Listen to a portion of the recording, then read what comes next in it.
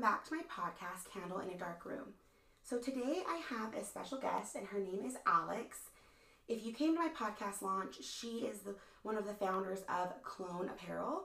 They have leggings, workout gear, all of that. Well, she has an amazing story, and so I invited her here today to talk about it. This month is Suicide Awareness Month, and so I wanted her to come on because unfortunately she had dealt with suicide a couple of different times. She lost her husband to suicide as well as her best friend. So I'm going to kind of just let her tell her story and we'll go from there. So Alex, welcome to my podcast. Hi, thanks for having me. So like she said, I am Alex Rodriguez. I have struggled with mental health and suicide my whole life. And then my husband and, like you said, best friend have also committed suicide. I've had family members commit suicide, and then it's just a ripple effect. So you always know someone who has dealt or been in a situation regarding this. Right. So I met Carlos when I moved to Utah from Idaho, and I was a senior in high school, and I moved halfway through my senior year and became friends with the group of friends that was also a friend with Carlos. And then a few months later, then he and I started dating. When we first started dating, he told me about that he had depression and that he took like meds to help him with that, which I was like, well, that's awesome that you're like trying to help yourself and deal with it in a healthy way. And then as soon as we started dating, I noticed that he was always like really angry, really depressed, really sad all the time. And then probably 6 months to a year in, we were together and he tried to commit suicide. He like tried to overdose on pills, and I reached out to his mom, I reached out to his friends, I tried to get everyone involved and let them know that what was happening, and we dealt with it that way. And then he had tried to do it probably 3 or 4 more times throughout our relationship. So we were together for 8 years, and then our relationship wasn't perfect. It was actually a really bad toxic relationship. Like, it was super abusive, no one was ever faithful, so it was just a battle of that all the time. And then we were married in August of 2016, and then so we had a daughter before then in December of 2014. And so she was 2 when we got married. After we got married, the abuse started getting bad again, and he started doing stuff in front of my daughter, and so I chose to leave. And when I did, then he started like talking about suicide and stuff again, and about how he didn't want to be here, and I like tried to get him to stay. I came home one night to him trying to hang himself. And so I like threw away the rope that he tried to use, told him that I loved him, that his daughter needed him here, and then a month later he was successful with hanging himself. After then, my friend, one of my good friends, Kylie, flew home from Hawaii, and we were talking about it. I told her all about what Carlos had done and what he did, and then she went home, and 20 days later, she did the same exact thing. So when Carlos did it, what happened? Like, do you know what led up to it that day, or kind of what triggered it? I just think it was a lot of things. So I had moved out of the house. I was living in my own apartment. We were separated. I had started dating someone else. So then he like made a post on social media about me dating someone else, and then 2 days later he had hung himself. Did he let you know anything before? Did he contact you? He had tried. So leading up to it, he would like say things about how Evie and I were better off if he wasn't here. And I would try to reassure him that that wasn't the case. And then he would always ask Evie and I to go and see him at the house. And I always just had a really uneasy feeling, like I didn't want Evie and I to be alone with him.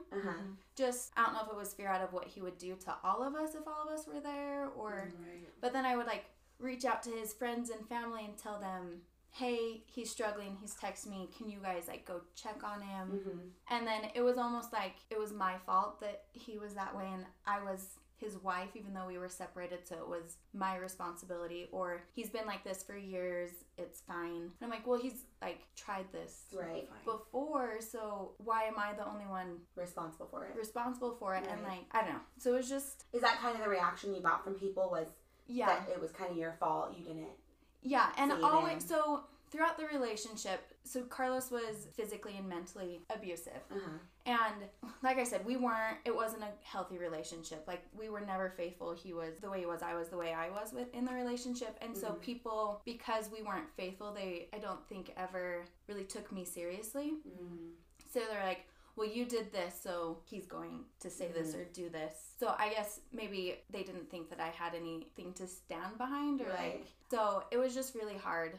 And then, so did you find him? So the night before it happened, or the night it happened, we don't really know if it was the night or the next day that it happened, but I went and picked up Evie, and when I got to his mom's house, because he was staying at his mom's house.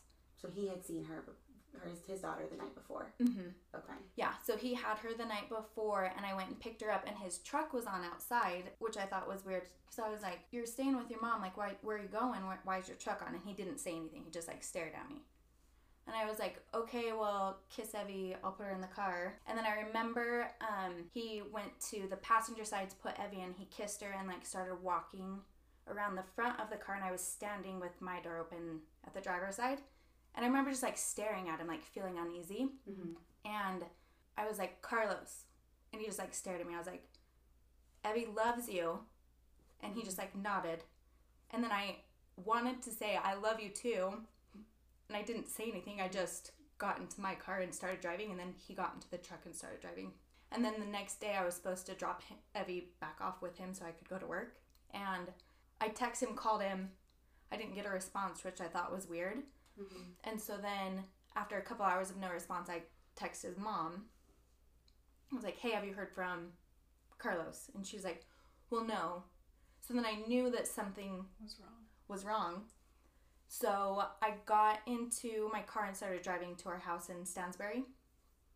And I remember his mom calling. Because he had a house. That's where he was living, but he was staying with his mom. Yeah, so we had a house in Stansbury, and then I moved out, so then we were going to sell it and just get rid of everything we had together. With his parents. Yeah, and he was staying with his mom.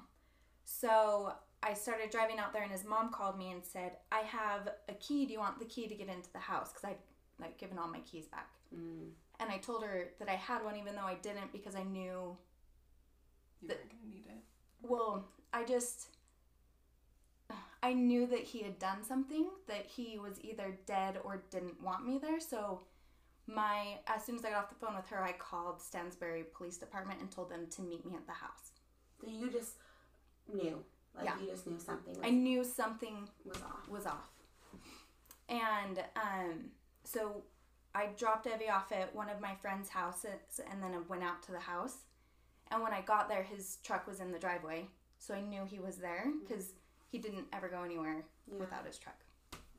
So I tried to get into the garage, but he had disconnected the, like, garage thing that pulled the motor.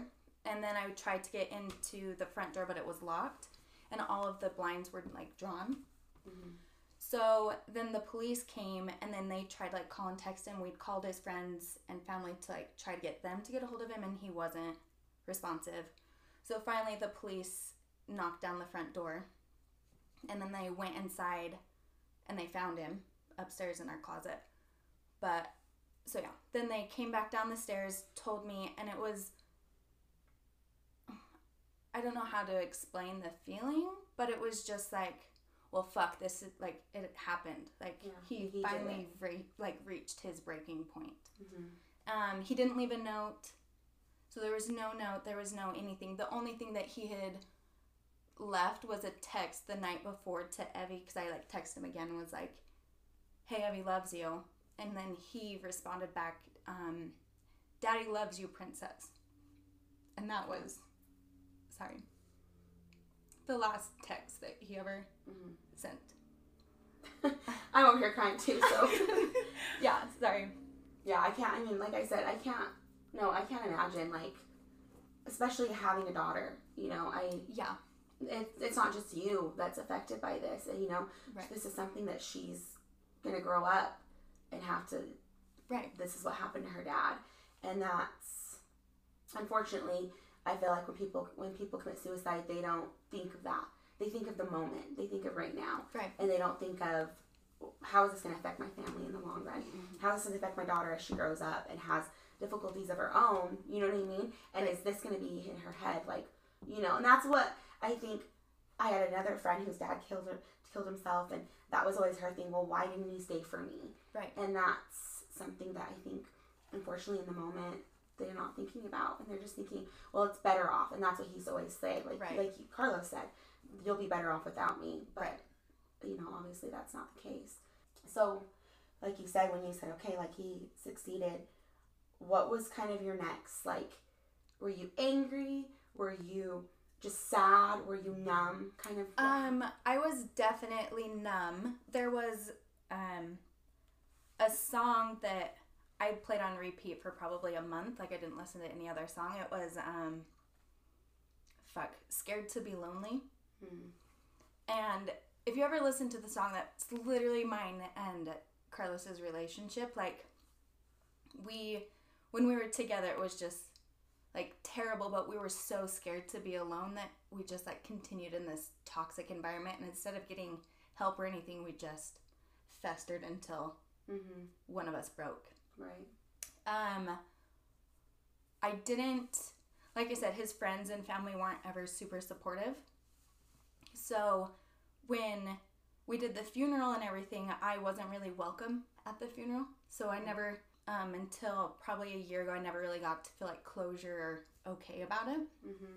Because everyone was mad that I was at the funeral and everyone blamed me for what had happened. Which, like, it was a terrible relationship, but he made a choice, and like I can't make that choice for him. Right, and like you said, it's not like it was new. This had been going on for years. So obviously this was something, you know, that he was dealing with within himself, and I think that what your guys' relationship, how it ended, was just kind of the icing on the cake. Yeah. And I'm sure he would say that himself. Like, it wasn't all on you right. know? And that's, again, this is the stigma of people who don't want to reach out for help, people that do commit suicide, and their families don't know how to react because of that, because right. of the blame and the shame that everybody puts on them. And that's when they need your support the most, because right. obviously you were broken and you were trying to figure it out. Right. So all this stuff was going through your head, and you had no support from the people that should have been supporting you. Right. What about with his family? Were they the same way with you? Just kind of shut you out? Yeah, like so when his mom first, so after the police went in, his mom got there like shortly after they came outside and told me that he had been successful. I remember her like looking at me and telling me, you can't blame yourself. Like, we can't blame ourselves for that. And that was like the first and only time I'd ever heard anything like that from her. But then after that, like, her actions and words toward everyone else didn't support what she had said. It's like she believed that at first, but as people's voices went in her ear, she changed. Yeah, I don't really know. We still don't really have a great relationship with them. And that's just because I've set boundaries and am a healthier person now, so that's why. Yeah. So you said your daughter was 2. Well, I guess let's first talk about your best friend. So you said 20 days later, she ended up committing suicide as well. Can you kind of tell us a little bit about her and kind of what do you think happened in that whole situation? Okay, so I met Kylie like around the same time that I met Carlos, and as soon as we met, it was just like instant connection. Like, she was seriously one of the funnest people I've ever met. She like could laugh at anything, could make anyone laugh. She was always like hopping and skipping around and doing her little Kylie shit, and she always struggled with like the Mormon religion and feeling wanted and accepted. And I remember, I am not any religion. I just accept people for who they are, and that's what I fully believe is do you and be you 110% and do whatever makes you happy. If that's religion, do religion. If that's like whatever it is, do that. But she was raised LDS. She, like, anytime she would date a boy, if she didn't meet certain standards, like, she was considered undesirable or unwanted. But then when she would like drink or smoke or like party, then she felt she was like guilty for it. So she never could find like the medium, a happy medium for herself, and where she would feel like full and complete. And we would like weekly, we would like go on drives and like pick sunflowers and like talk about how she wanted to feel whole and complete and like she belonged somewhere. And so I just think a lifetime of that just ended. Took a toll on her. Yeah. Can you tell us a bit like what happened with her? How did you find out? Well, so she was actually living in Hawaii, and so after Carlos had committed suicide, she came back for a week and like visited and stayed with me. And when she went back, we would like text every day, and like I remember her sending me pictures from my Instagram from like years before, and she'd be like, I loved this day, just weird things. And so then I would give her some love, be like, oh girl, yeah, that was a great day, love you, miss you, hope everything's great. And she would always send me like a picture and a big long text or paragraphs about how much she loved me and how much our friendship meant to her. Looking back now, I'm like, oh, those were signs of her like expressing her love to everyone and then choosing to end her life. But because Carlos had just committed suicide, I thought she was like being comforting and like loving and supportive. So I wish in the moment that I would have realized and could have offered her some more support or like something. But yeah, I remember, so this is crazy. So it was the morning of February 27th and I had this dream. So I'm in bed and I don't even think it was a dream. It was so fucking real. It was insane. So I'm laying in bed and all of a sudden my eyes open and Carlos is standing next to my bed. And he's like saying something, but it's like muffled and weird, like something was over his mouth. And I'm like, what?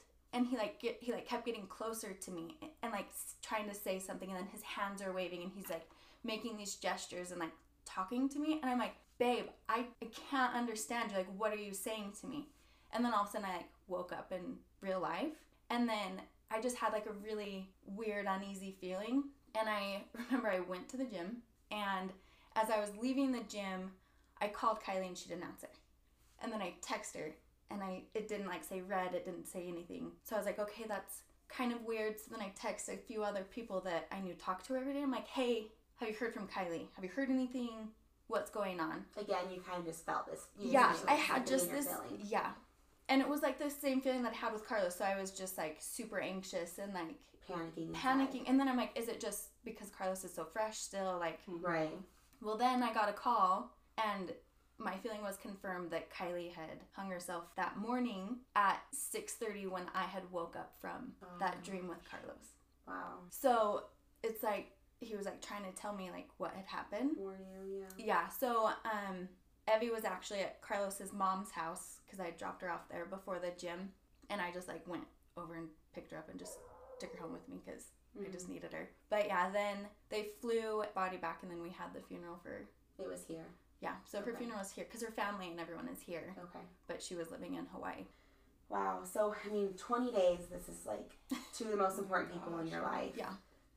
After Kylie did it, what was then at that point, I'm sure you had 1,000,010 thoughts, kind of what was going on feeling-wise? Were you really struggling with your mental health at that point? So... I went to a dark place, and I'm the kind of person that when I need help, I'm getting better now, and Minaz can attest to this. Like, when I'm struggling now, I'm like, I'm struggling, I'm triggered, I need people around. But I'm the kind of person who, when I'm struggling, don't fucking talk to me. Don't touch me, don't be with me, don't turn on the lights. Like, I just want to be alone. So, after I found out about Kylie, then I went home with Evie, and I remember my mom and sister just like showed up at my house, and my friends just started showing up because they know that about me, that when I'm sad or angry, they're not going to hear from you. Yeah, they won't hear from me. So I would literally just have people show up at my house, and my friends always have keys and codes to my house so they can just come in anytime. So they would like come grab Evie, they would like bring me snacks, and probably for like 2 months I wasn't eating because I just was like, what's the point? Like, and then I was like mad at myself because I'm like, two people that I know totally and completely, like we would have conversations that they wouldn't have with anyone else, how they felt about themselves and like their mental health. And so I was like, why did two of these people, like, why are they gone? Why wasn't I able to do something? Why wasn't I enough to stop them from doing that? And then that's also when I decided to just like go head on into like weightlifting and bodybuilding and do a competition. And that's when I met my best friend now and business partner, Minaz. And I literally would just go to the gym and like cry as I was like lifting.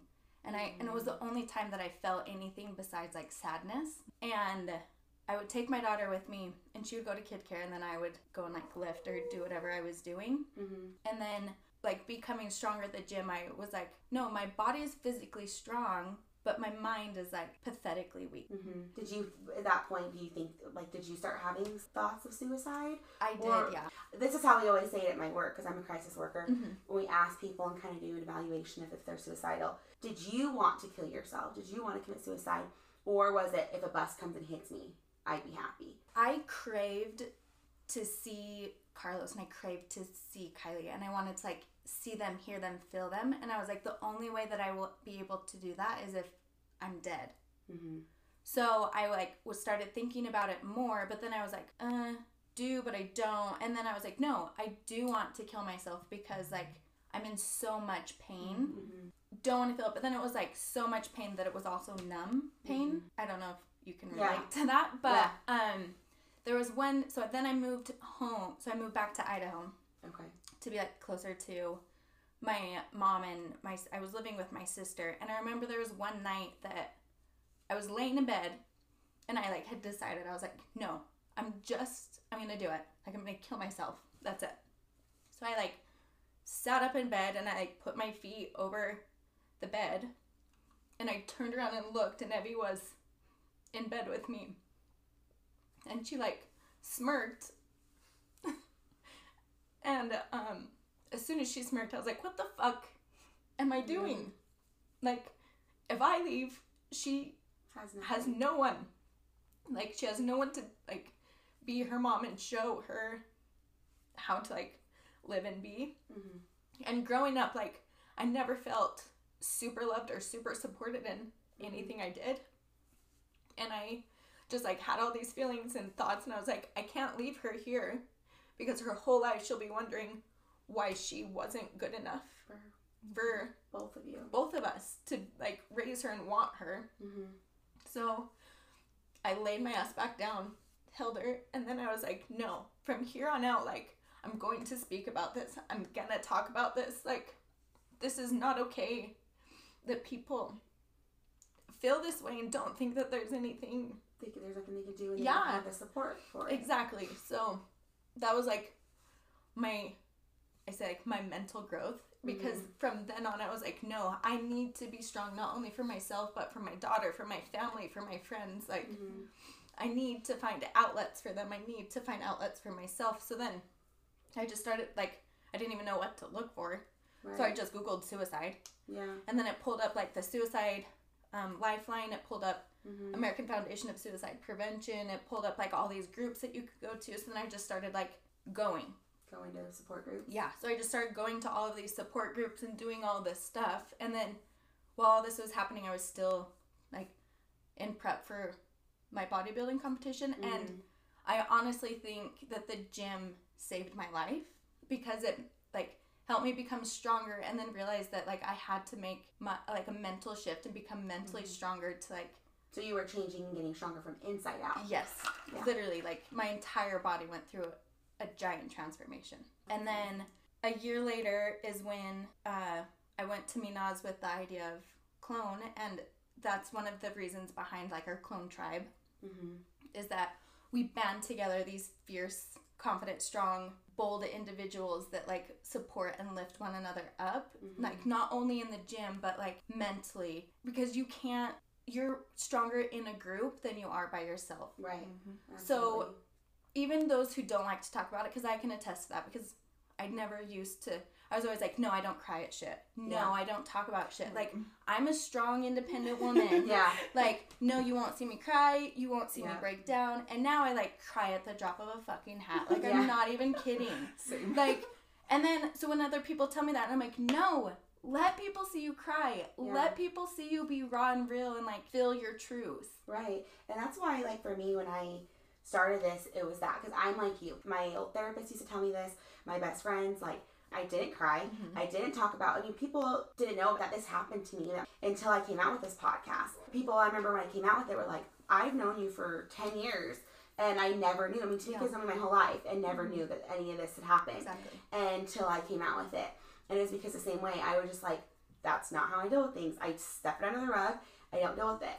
And at some point, something broke, and I'm not, I'll have to talk about this, but something broke where I was like, no, I need to make a difference and change this. And that's why it's so important for me to talk to people like you, because I want to end the stigma of you're not strong by holding it all in. Being strong is by being able to come talk about it, be raw about it, be real about it, cry about it, let people know it hurts and it sucks, but look how amazing you're doing now. And I mean, I met your daughter at my event, and she's just like the ray of sunshine in the room. Like, I don't even know how to explain her. Like, her and my daughter, I want them to be best friends. So there, she's just like the cutest thing. And it's not fair to her because losing her dad, that, like I said, that's hard for her to understand. And it makes me sad of knowing that those are the thoughts that she's going to have to deal with. But what's going to change it is having somebody like you as her mom and having the support that she has of being like, yes, you're right. It's okay to cry. It's okay to be pissed. It's okay to be angry at him and ask him and talk to him or however you need to do to cope with it. But then at the same time, it's to teach her forgiveness of like in her heart of not holding that heaviness. I feel like just based on what you've said, that's what you had to do. You had to kind of get to the point of not being angry, not being more of like forgiving and learning how to take the next step with this and using it for good. And I just think that's amazing. So working out, like you said, was kind of a huge coping skill for you, and that's what saved your life. How do you deal with it now? I mean, like, especially in times like this when it's Suicide Awareness Month, or when you hear somebody commit suicide and stuff like that. Like, what are kind of your thoughts with the whole thing now? Is it still triggering, or how do you deal with it? I wouldn't say it's triggering. I'm definitely super empathetic for anyone going through it, and I have a lot of people that reach out to me. I reach out to people if they post something that I'm like, a little sketchy. That's kind of like borderline, right? like seeking help. Yeah, but like, so for me personally, if I'm down, I let my people know. I'm like, hey, I'm triggered. I'm sad. I'm angry. I need you to know that I'm going through this and I'm trying to like be better. So just last week this happened to me. So I let my boyfriend know. I was like, hey, babe, I'm triggered, struggling. I text Minaz, I'm triggered and I'm struggling. So if I seem distant, if I seem angry, if I seem out of my normal, joyful, happy, go lucky, give a fuck about what anyone has to say self, this is why. Right. So then for a couple days I will be my like loner self, and then I'm like, no, okay, I have to get out of the funk. Like I get out, I go to the gym, I like change my eating, I eat my green beans and tuna fish every day because that's like my one meal that I love to eat to like help me be happy, healthy. Right. And then I make sure that I spend all the time with Evie. I make sure that I see Minaz. Like last week Minaz was like, hey, let's hang out. And for a couple days I was like, no, it's fine. And then finally I was like, yes, come over. And she just like went grocery shopping with me, and we just like hung out, did things. And I was like, yeah, I need that. So I would say just being honest about how I'm feeling and like recognizing it, allowing myself to feel it, and then doing something about it is how I help myself. So then when people come to me and tell me, I'm like, awesome. Well, not awesome, but like, glad that you can confess, like, trust me enough to come to me with this. Feel it. It's okay to not be okay. Right, and that's what I was just gonna say. I mean, I'm glad that you have those days where you're just like, this sucks. Like when I'm sure when you really think about it, it comes up and you're just like, wow, I've been through a lot of shit, you know? And it makes those feelings come up again. And that's what I tell people, like, it is okay to cry and just be angry. And, you know, I'm dealing with this stuff right now with court again with my, you know, old stepdad, and it's like, I'm pissed sometimes. I'm just like, why is this happening? What's going on? What, you know, and you just do not understand. But then sometimes, like, the only way to survive it is by letting yourself feel it. And then, like you said, get yourself back up and reach out to people, ask for help, reach out to your friends and family and be like, guys, I need that extra love right now, because that's sometimes all you need is just that extra love and support from people. Exactly. So my question is, for people who I think have dealt with this and lost people to suicide, how did you get the closure with Carlos and with Kylie? Did you have to do something? What was the kind of the process of that? So I started to read a lot of books, and well, because death is such a weird thing. Like, honestly, no one knows what the fuck happens after you die. Right. So, like, I was struggling with it. So I was like, are you dead and that's it? Is it like the Christian religion where you're, like, in purgatory if you kill yourself, so then you just, like, relive that moment over and over of dying? Right. So I just started reading. And the first book I read was Many Lives, Many Masters, and it's about reincarnation. And that book changed my total perception of everything. And I read the follow-up book to it, and then I read a couple other ones. Like, I read The Subtle Art of Not Giving a Fuck. And And I would recommend that book to literally everyone because Really? not only for like your mental health, but like in life in general, it's an amazing book. And then I started going to counseling. I started being very open with counseling because my whole life I was like, no, you only go to counseling if you're like crazy. Mentally crazy. Yeah, like if you're a That's fucking what everyone crazy. thinks, Yeah, yeah. it's like this weird taboo stigma thing. Yeah. Like, And that's what I was actually just going to ask you is, did you go to therapy? 'Cause absolutely. I mean, people ask me all the time about medication and therapy. And I am a huge pro for both of those. And I'm like, those two things, I'm not saying you need to be hyped up on medication. Right. But if you need antidepressant for something to get you through those moments, it's okay. Absolutely. You know? Personally, antidepressants for me, it numbed me so much that I didn't like it. Right. Because I was like, no, I want to feel this so I can feel this and move past build it. past, yeah. Because when I was on the medications, you're numb. So Right. you're good. And I Right. like put that in quotes because Yeah. you're just like existing. Yeah. So then as soon as you're not on those, then you have, it like is tenfold that you're feeling Feeling it all over again. all of the things again. So like you're never really progressing. And that's just me personally. Right, Like, yeah. I'm a huge advocate. If you need them, use them. Because, yeah, sometimes Absolutely. some people, they don't make you completely numb. Some people, they do. Yes. And I've had both experiences. So Exactly. I completely So get it. for me personally, I just like to deal with it. But therapy and, like, worked. Yes. And therapy absolutely worked. And at first, I remember, and even my boyfriend, so like I said, I used to like not talk about my feelings. And before I went to therapy, because I was like, no, I can't go to therapy. I'm not a crazy person. Davis would sit my ass on the couch and we would sit in silence for 3 hours until I would say something. He's like, no, we're going to sit here until you're ready to talk. And he would like play with my hair. He would like give me massages. He would just sit in silence. Most of the time I would just like sit there and try not to cry until finally I was like, okay, and then word vomit. Yeah. And then as soon as I could word vomit with him, then I started going to a counselor and would word vomit there.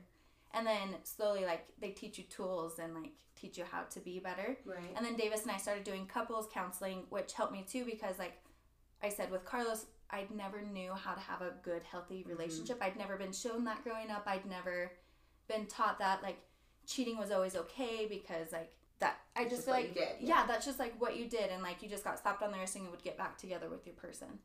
And then after going to counseling and seeing that like I'm damaged goods and like learning how to like fix that and build that, and now it's crazy because I have like a totally different outlook and perspective on the world. And like now when I know someone needs to talk, I do what Davis used to do to me, where I will just sit in silence.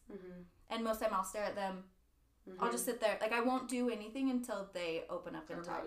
Yeah. Yeah. And so counseling helped me. The people in my life helped me. So you want to be surrounded by those who recognize you and know you well enough to like lift you up when you're down. Right. And then medication if you need, and counseling I think everyone in the world should do. Yeah, I mean, like you said, counseling is such a, like you said, taboo subject of people thinking, well, you only do that if you're crazy or if you have these major issues. But, I mean, sometimes if you just need to talk, like, it's a great resource of just being like, look, you're an outside source, so you don't really know too much about me. So I'm just going to tell you everything that's going on. And they're going to basically just tell you the truth and let you know, like, what they think from the outside in. And sometimes it's nice because it's like, oh, okay, well, you don't know me, but you still think that. So, okay, maybe I do need a change in this area. Well, and then it's cool, too, because after you start going to your counselor and they do know you, like, they're able to, like, call you out. Yeah, they're like, no, you're full of fucking shit, Alex. Like, no. My therapist has done that all the time. She'll be like, really? That's really what you think? And just look at me and I'm like, shut up. No, it's not. No, it's not. No, you're right. I'm full of shit right now. But that's why I think it's amazing. So, and then you said about a year ago, is that when was about the time that you had the closure with him? Yeah, I would say so. When I just was finally like, it's not my fault. You did what you had to do. Yeah. Grief is a crazy weird thing. Like people say that there's the steps of grief and then they make it seem like as soon as you go through the steps that it's over and that you've grieved and there's closure. Yeah. It's fucking bullshit. Yeah. Like I will just say that. It comes and goes, I'm sure. And it comes and goes. Like sometimes I'll go through all of the stages in a day. Sometimes I'll just be angry all day one day. Sometimes I'll just be really sad. And the other days I feel like really good. And then, so it just depends. And because of counseling and because of the people in my life, I recognize those signs in myself. To call yourself out. To call myself out and be like, no, you're in this step of the grieving process and I will probably deal with it my entire life. I was just going to say, it's probably never going to end, no. Unfortunately.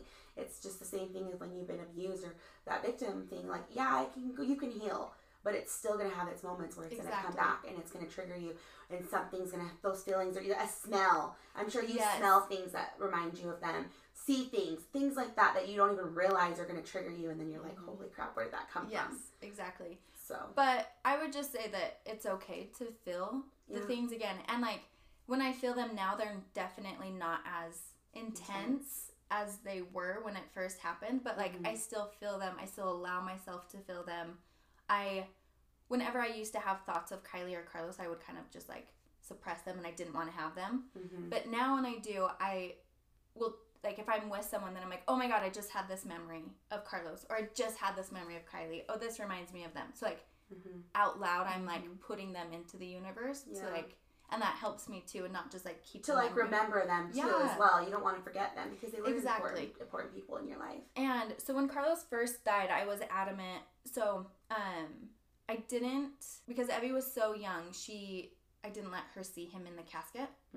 And she wasn't, I didn't let her go into the viewing room at all until the casket was closed. And then I just told her that Daddy was dead. And now when we talk about it, because so I'm with Davis now, and we've been dating 2 years, and Evie calls Davis Daddy. And so we are starting to introduce Carlos and like talk about Carlos with Evie. And so we'll say that Davis is your second daddy. Your first daddy was here and he loved you, and he is no longer here. Does she ask where he is? Does she ask kind of that process? Because dealing with death as a kid is probably a totally different animal. So, like I said, we're not religious, so we just kind of leave it. And when she asks questions, we'll answer for her. So she did ask like where he was, and so I've just said that he's in heaven. Okay. So like your first daddy is in heaven, and then your second daddy is here. And I let her know that both of them loved her. And then one thing that I did after Carlos had killed himself is I wrote a journal. And then I had a journal for our entire relationship, and it has details of literally how I treated him, how he treated me, how his family treated me. Like everything is just raw real in those. And so as soon as she is old enough and able to understand it, then I will give her those journals. And then I also had the journal after he died leading up, and I still write in it today. So just the whole process of it, because I want to be very honest with her, because one thing with death and suicide is I feel like people put those who have passed away and killed themselves on like a pedestal, like they never did anything wrong when they were here. And I just want her to know like the backstory leading the full up. story. Yeah. So that's what I've done for Evie, and like same thing with Kylie. Like Kylie's mentioned in there because she was a huge part of our life. And Evie, we talk about suicide with Evie, and like we talk about her feelings. Like if she's mad or angry, I'm always like, babe, tell me why. Like talk to me about your feelings. We don't hold anything in. You don't have to do that. Right. And so it's cool because if she's mad, if she's sad, if she's like anything, she's like, Mom, I'm this. Okay, do you want to talk about it? And if she says yes, then we talk about it. If she says no, then I'm like, babe, I'm sorry you're feeling that way. I'm so sorry that you feel that. Right. Like, you won't feel like this forever. Yeah. And if she wants to talk about it, then most times she's mad because she left her toy in the car and we're inside. Right. You know what I mean? Like, they're so, like... They're so small, but it's teaching them the tools to deal with big problems. Because I'm the same with my children, is telling them, like, hey, I pick up my son from school. I could tell you're upset. Can you tell me what happened? Yeah. And if he doesn't want to talk about it, then he won't. But if he does, then I instantly notice the difference when he talks about it, because it's like off their shoulders. Yes. They're not holding it in. They're not trying to. And even if like I say something that hurts his feelings, or my husband does, whatever it is, it's taught them both to be like, hey, Dad, I didn't like the way you said that, or Mom, I don't like you hurt my feelings when you did this. And it's like I said, it's teaching them the tools as things actually happen as they get older and real life kind of comes in. Yeah, you know, exactly. So I like I said, that was kind of my next thing, was kind of how Evie's reaction was. So I'm glad that you guys talked to her about it and are open with her about everything. And does she ask to see, like, do you guys visit him, or is it kind of just she's good with her new dad, or like where that doesn't need to happen yet? I honestly don't think she realizes that, because she was so young, that I don't think she knows that there's a difference between Carlos and Davis yet, if that makes sense. Yeah. And Davis is such a good father to her that he like loves her unconditionally, and like you would never know that she wasn't his, which is Right. crazy to me. I didn't know that. Yeah. Until I found out your story, and I was like, oh, so that guy wasn't her dad. Yeah, 'Cause I and didn't it's know that. crazy too because they look Yeah, they look like they so could similar. be. Oh my god, and they act the same. So I'm just like, you too. This is weird. It's so weird. It's the heaven genes, I'm telling you. Yeah, So for sure. no, she, and when she does ask, like, and I'll try to like mention him or like bring him up, like if it crosses my mind. But other than that, I'm like, she needs to know. I don't want her to dwell on that her dad left her here. Right. Because I feel like if we just focused on him, then starting right now, she would never feel good enough ever Right. in her life. Mm-hmm. And where like Davis and I and all of the people in her life love her and like talk to her about how fucking great she is all the time. Like she has the most confidence I've ever seen in a 4-year-old. Yeah, Yeah. I love it. So like That's why I said her and Presley need to be friends, because they're the same way. yeah. So There's like no fear. we talk about him if she asks, and then like if she sees a picture of him, because like at my mom's house and my sister's house, Carlos and I were together for So long. Right. so 8 years. Like there's pictures of him everywhere. Like we have our wedding pictures and everything. So and now when she sees him, she's like, oh, that's my first daddy, or that's my Yeah. daddy that's in heaven. And And then I think that's great, because like you said, you don't want to dwell on it. You don't want her Yeah. to have those thoughts of like, why did he leave? But it's something where it's like she'll never forget him. yeah, Well, I mean, she doesn't remember as much, but she'll always know of him yeah, and know that he was her dad. But Davis is her daddy, and yes, the only reason why, like, I've seen that my own personal experiences, because so my cousin, when she was 3 years old, my uncle got in a car accident and died when she was 3 years old. They were going through divorce, kind of a crazy thing, and so my cousin was, like I said, she was only 3, doesn't remember him hardly at all, but my uncle has raised her entire life. right, And so that is her dad. Like, there's no doubt about it. She knows that I mean, now she knows that she's an adult, but right, she's always known that she had a dad and he died, but she, has her dad, and that's all that matters. right, She has that father figure in her life, and so she doesn't have that emptiness. You know what I Right. mean? And I think that's great, because he's going to always be there for her.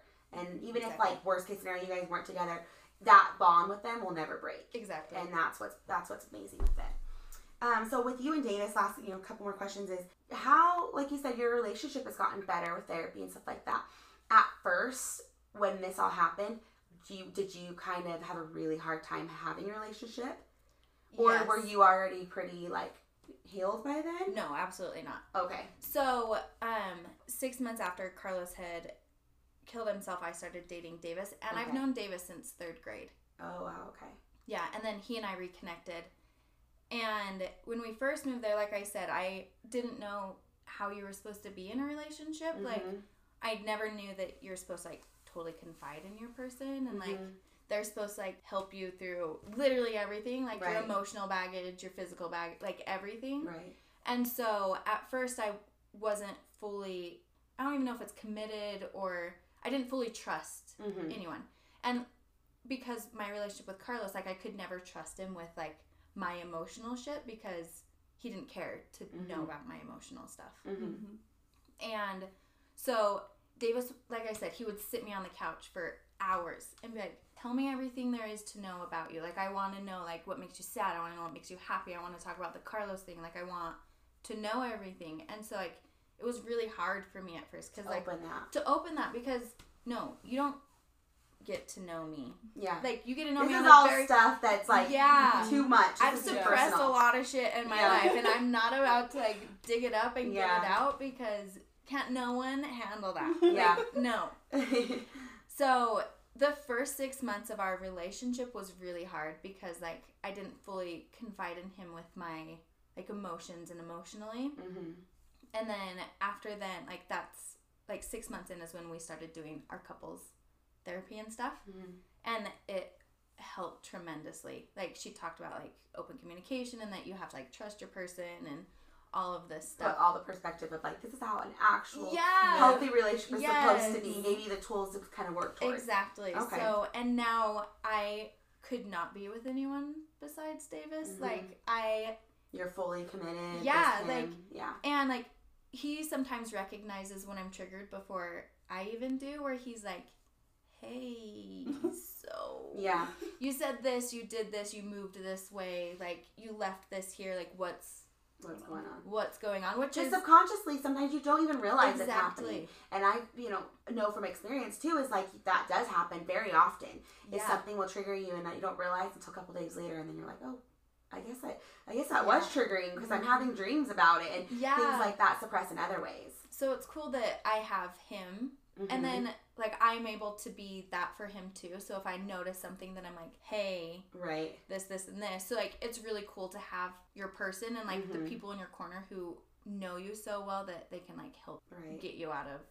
Whenever things come up about Carlos or even Kylie, are you still able to talk about it with him and be like, and cry about Carlos? Oh, yeah. Do all that, and he's just completely 100% supportive. That's amazing. At first, so it's crazy because when you first hear about like mine and Carlos's relationship and you like dive in and get all like the terrible details of it, Davis had a really hard time with it because it was so bad that he was like, what Why?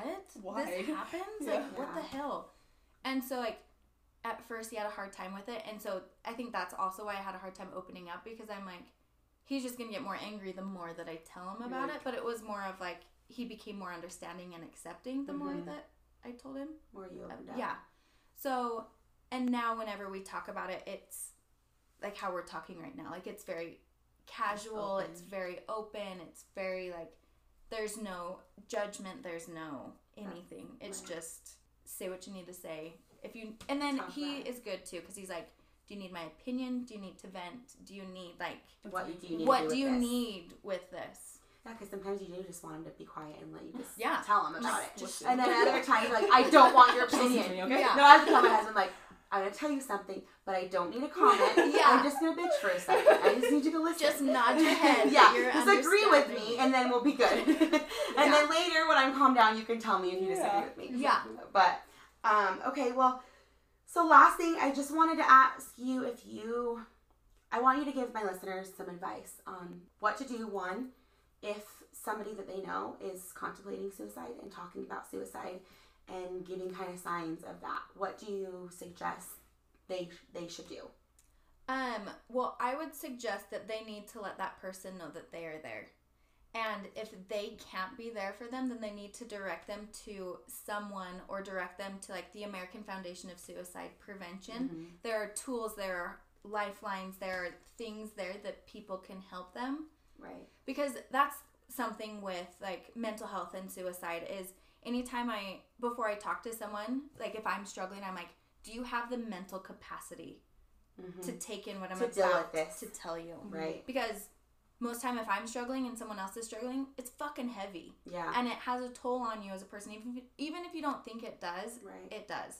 So first, if someone comes to you, recognizing yourself if you have the mental capacity to take that on, and if help them, and if you do, then help them walk through it. Like lead them to like the lifeline, lead them to the helpline. Like there are so many things that you can like look up, do, and say, and there are some things that you shouldn't say. And on my Facebook and on my Instagram, I always like post like these articles that. So I would say follow me so that you could like see them. Yeah. Or follow American Foundation of Suicide Prevention, because they literally post 6 times a day all of these different coping and how to help people, resources. Like it's just crazy. So be open and willing to help them, and if you can't help them, then find someone that can like help them. Right. And if they come to you, don't just be like, ooh, that sucks. Don't just brush it off. Yeah, don't just brush it off, because they came to you either because they trusted you, and even if they don't trust you, they're telling someone because they're at that point where they're just desperate. Begging for help. Desperate. Right.